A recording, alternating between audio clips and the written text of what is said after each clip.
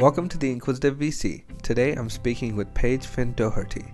Paige is the founding partner at Behind Genius Ventures, a fund investing in early-stage product-led growth companies in the future of work and the future of play. Paige is also the author of Seed to Harvest, a book demystifying VC for children and adults. Until recently, she was also a developer success engineer at WorkOS. We talk about her interest in VC, Seed to Harvest, founding a venture fund, Pallet, and more. I hope you enjoy this episode. So first off, thanks for joining me. I know we've been trying to schedule this for a bit, so I'm excited to have you. Of course. Yeah, it's an honor. I would love to start with essentially what sparked your interest to getting into venture capital. Sure. I kind of fell into venture is the honest truth. I like to joke that I got into venture because managing rappers didn't work out. And I spent a lot of time at school with artists and creators, and I really just enjoyed being around people that had this spark and curiosity and creativity about how they viewed the world and what they wanted to create in it and that vision. And I saw that shared by a lot of early stage founders. And so junior year in school, I competed at a venture capital competition. I was just really interested in like spending time with people that wanted to build stuff. It was really interesting to me. And I never knew exactly what I wanted to build, but I felt an entrepreneurial spark myself. And I think I found the answer to that when I talked to more and more emerging fund managers who are running their own funds. And you know, as much as investing is a very large part of what you do as an emerging fund manager, it's also about building the business and thinking long term about building a firm. And so that has kind of satiated my like entrepreneurial longing. And I feel really lucky to be able to support early stage entrepreneurs at kind of the intersection of the future of work and the future of play. I just love hanging out with really talented people, asking them questions, and helping them grow businesses that I think will make the world a little bit better. For sure. And I guess is that the reason you decided to start your own fund rather than joining a fund and working for a fund first? It was actually something that I really heavily considered. I applied for a bunch of funds. I got rejected from a bunch of funds.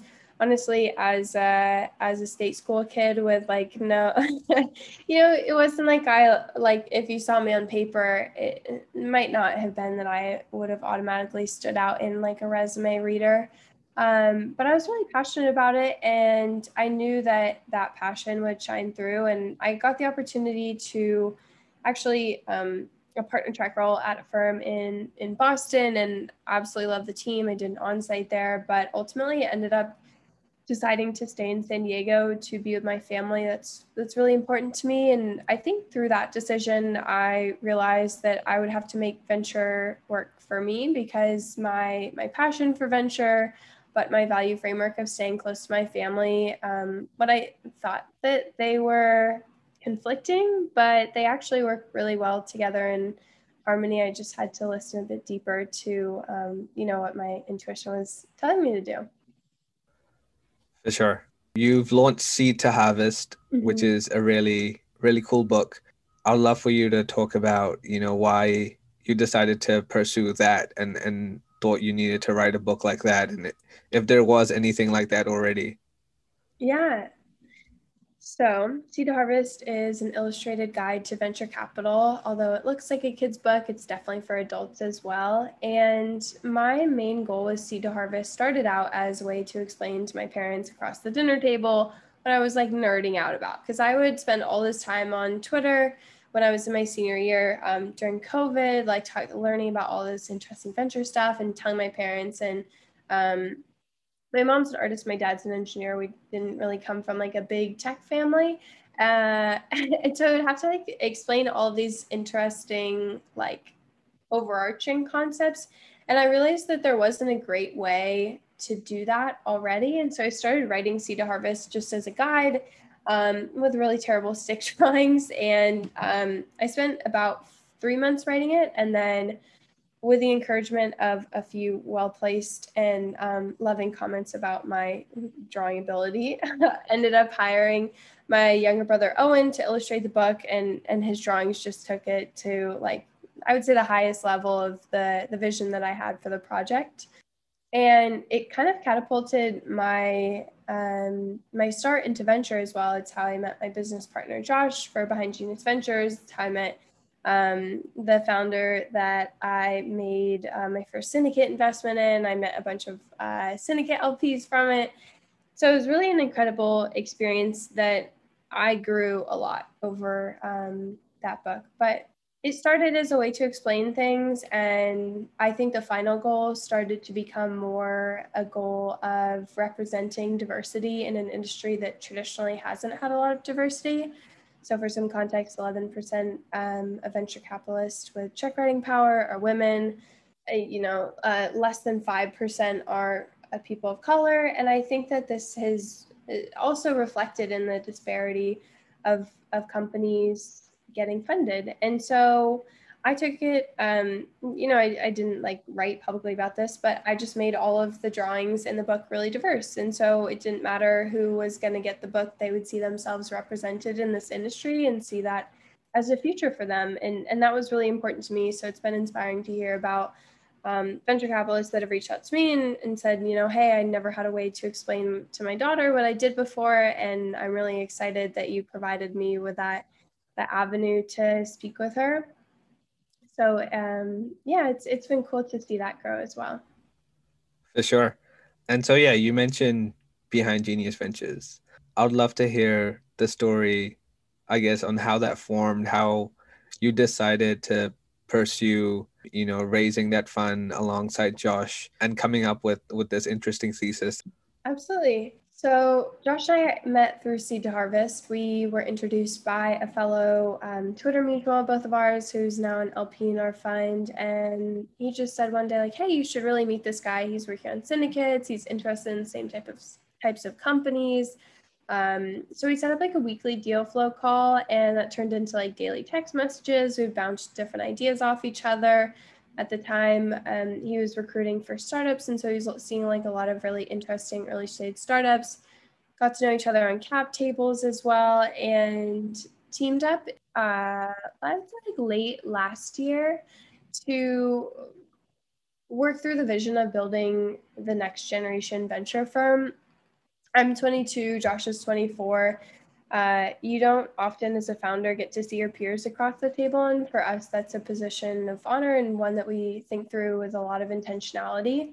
And so Behind Genius Ventures is an early stage venture firm. We invest at the intersection of the future of work and the future of play. I think one thing that's funny to me is my dad always said, like, work hard, play hard. But that's kind of become our like firm mottos. We want to invest in, not only dev tools in the creator ecosystem, but also media, gaming, and entertainment. We think that there's this return to a really like holistic life, seeing a lot of the effects of burnout. And so we also invest in like wellness as well. And so yeah, it's been a pretty incredible journey. I can't unfortunately speak on an open fundraise, but it's been an incredible journey so far, and we're so lucky to be supported by both tenured investors and first-time LPs. I think that's been one of my favorite parts of the process, is working with folks who didn't come from generational wealth and didn't, this wasn't an opportunity that they thought that they would get to have, as like investing in a venture fund. And it's a very like educational process for both of us. So that, yeah, it's just been a joy. And I went full time on the fund a week ago, and so yeah, it's been pretty crazy. Yeah, that flows really well into my next question in terms of how did you manage to, work your full-time job and to see to harvest, do these syndicates, start raising the fund? How do you do all of that? Yeah. So for some context, I started at WorkOS as a developer success engineer in May of 2020. I started writing Seed to Harvest in July of 2020. I started doing syndicates in November. I deployed a little under a little over 300K in early stage syndicate deals. So I think I'd done 6 deals in a very short amount of time. So lots of nights and weekends, and it was definitely a lot. And I'm still kind of refactoring my life to not work that many hours and have like a more healthy work-life balance. I think one of the things that came out of me working so hard on nights and weekends was that I needed to make time to prioritize myself, because I can't support founders or, collaborate with other investors, fundraise, help other, like, go through the like fundraising process with founders well if I'm not 100%. And so that became a lot more important to me. So yeah, it kind of just like falls into place as you do more things. And I've just sacrificed a lot of sleep. Yeah, fair enough. And, I've seen you grow your Twitter following over the past year. How did Twitter play a part in your journey? How big of a part did it play? Twitter played an enormous part in my journey. I think I wouldn't have been able to express my passion for venture and get to democratize a lot of the opaque terms and things like that in venture without it. And I also wouldn't have met, my best friend Josh, who I'm now building Behind Genius Ventures with. I wouldn't have met a bunch of our LPs, wouldn't have met a lot of the founders that we've invested in. And it's really given me the opportunity to participate in the Silicon Valley style business without being in Silicon Valley. And to me, that was one of the biggest concerns when I had this growing passion for venture is, I want to be with my family in San Diego and I want to live there, but I also want to like participate in this economy, and being online and being on Twitter has allowed me to do so. And now I feel lucky to be able to invest alongside the folks that I once, looked up to as a couple of years ago, just not knowing much about the industry. For sure. Like I met you through Twitter as well, so Yeah, exactly. that was interesting. What's probably the most challenging thing you faced as you've started, doing your syndicates and investing? Mm-hmm. That's a good question. Okay, so this is a big difference between managing a fund and making angel investments or syndicate investments. Is when you're doing syndicate investments, you're finding folks who have an incredible idea, awesome, background, charisma, storytelling ability, grit, hustle, all of those things. And you're not really considering like fund construction, which is really important when you're running a fund, because then it kind of is more a conversation of, okay, how does this company play into our overall thesis and strategy? How does it fit the stage we invest in? When you're running a syndicate or you're angel investing, it's much more of a personal decision. And so I think one of the challenges that's been an exciting challenge to go through is, how that investment process shifts as you're a fund manager versus a syndicate lead or an angel investor. And I think it's added a constraint that has brought richness to my decision making, which has been really exciting. But definitely, I would say, a big transition to make in a small amount of time. Yeah, that's a very interesting point. I'd like to also talk about a secret obsession of yours that not many people know about. Ooh, I'm pretty obsessed with plants, like really obsessed. My mom loves variegated plants, which are like these. They have different colors on the leaves. It goes along with listening to my intuition. I think I used to kill a lot of plants. Like there are a lot of dead plants in my backyard from me not taking good care of them. And this year I really started investing time into learning and like listening to how plants were growing and taking care of them. And a lot of it was just like listening to my intuition and being like, hey, you're looking a little dehydrated today. You should use some water. And it honestly made me take better care of myself, because I was like, oh, if that plant's dehydrated, like I should probably take a drink of water as well. So I'd say plants. I have at least 6 plant books. And then also spatial audio has been a topic that I've nerded out on over the past year. It's one of my favorite classes in college was speech processing. I'm really interested in how, communication works as a whole, but also the physical logistics of transferring sound. And yeah, Audio's always been really cool to me. I've loved music. I've loved everything about audio. So I think that's one of the only textbooks from college I go back and reread. I love it. Those are very interesting obsessions. Is there a specific investor or, a couple of investors that you really look up to? The couple, Andy Wiseman at USV, in his thoughtfulness and holistic approach has always really inspired me. I felt really lucky that he became an LP in Behind Genius Ventures. Feel really lucky to, he'll respond to an update and be like, hey, like, how did you make this decision? What do you think about that? And it's not coming from a judging place. It's more honest, curious, and interested perspective, which I really appreciate. And I think he's made some incredible investing decisions before. I also have really enjoyed getting to know Brian Kimmel. Brie, more recently, she's been a role model for me, both as a solo GP. I'm full-time on the fund and Josh is part-time, so semi-solo GP, but we make decisions 50-50. And so she's been really instrumental in like how to carry myself in the investing world and thinking through building a firm, also in investing in great companies, defining the future of work and the future of play. She's been great to like jam on thesis with. And I think that Eric Bond and the team at Hustle Fund has been really, really interesting to watch and see how they've been able to sort of go about a very different portfolio construction route, writing smaller checks and then following on later and supporting a wide variety of founders, and focusing really heavily on that like hustle aspect of how people run their business and execute. I really look up to Eric and admire him and couldn't be more grateful for his continued support in our journey at Behind Genius Ventures as well. Yeah, those are some great investors for sure. Finally, are you able to talk about a publicly announced investment that you've recently made and why did you make it? Trying to think about ones that I can do publicly. I'm not going to announce any publicly quite yet, but I will talk about them in more depth in a future podcast episode. Okay, sure. Are you able to talk about any of your syndicate deals? Yes, I can Okay. talk about those.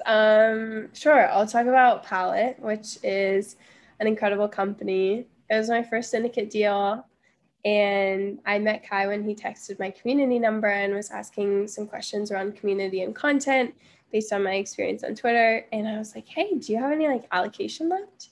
And he was like, yeah, of course. Or not, of course. He was kind of like the angel part of the round is closed. Like we're taking like selective checks. We're pretty oversubscribed. And I was like, oh. And so I ended up raising like 60K in 2 weeks when I had never raised a syndicate before. And it was really scary. But Pallet is this incredible platform that allows content creators and community builders to build job boards and help their communities hire great people. One thing that's really separate from this via LinkedIn is the job search is traditionally very one-dimensional. You go on LinkedIn, you apply for a job, you're like, never hear back. You're like, okay, do you guys just forget about me? And then as a recruiter on LinkedIn, you're sorting through all of these different applications. No one really it's a bit harder to like pull out people who stand out that might be from non-traditional backgrounds. Pallet really offers the opportunity to have a community curated both like talent pool and then also job list. So it's like, oh, hey, like I follow Packy McCormick and I really enjoy his writing. I think he'd have a great curation of different companies to work for. And he has a Pallet board. So I can go and apply for those different jobs sorted by like my interests, my level of experience. And so I think they've been absolutely crushing it and allowing creators to monetize in a way where they used to have to pay like $300 a month to like host job boards. And I speak for my fellow community builders when I say you don't often make a ton of money or any money at all for that matter, in the beginning days of growing a community. And so it's providing a really valuable stream of income for a lot of these I would say like medium-sized creators as well. They have some large creators on the platform, but I think the income stream is really, really, really important for kind of like that middle class of creator, folks that might be able to go like full-time if they can monetize that community that they built. For sure. Pallet is definitely an interesting company. That's all the questions I've had, Paige. Thanks so much for joining me. I enjoyed the chat. Yeah, me too. Thanks so much for having me.